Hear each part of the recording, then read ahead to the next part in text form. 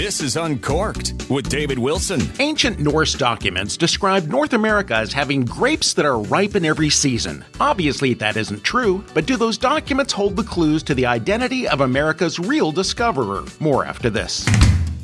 If you'd like to hear more no-nonsense talk about wine and all the fun that goes with it, check out winetalkshow.com.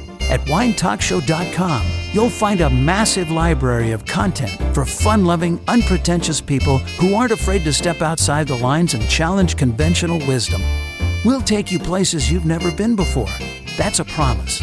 Expand your wine horizons in unimaginable ways at winetalkshow.com. For years, we've celebrated Columbus Day in honor of the Spanish explorer who supposedly put North America on the world map. In recent decades, that claim has been challenged and credit has been given to the Vikings of the Northlands. One early 20th century writer, Carl Rafen, read the ancient Norse accounts and noted the description of the native population, the position of the stars, the shape of the land, and here's one huge clue, the profuse presence of grapevines, which caused the location to earn the name Wineland. Rafen determined that the description of Wineland was none other than New England's Martha's Vineyard.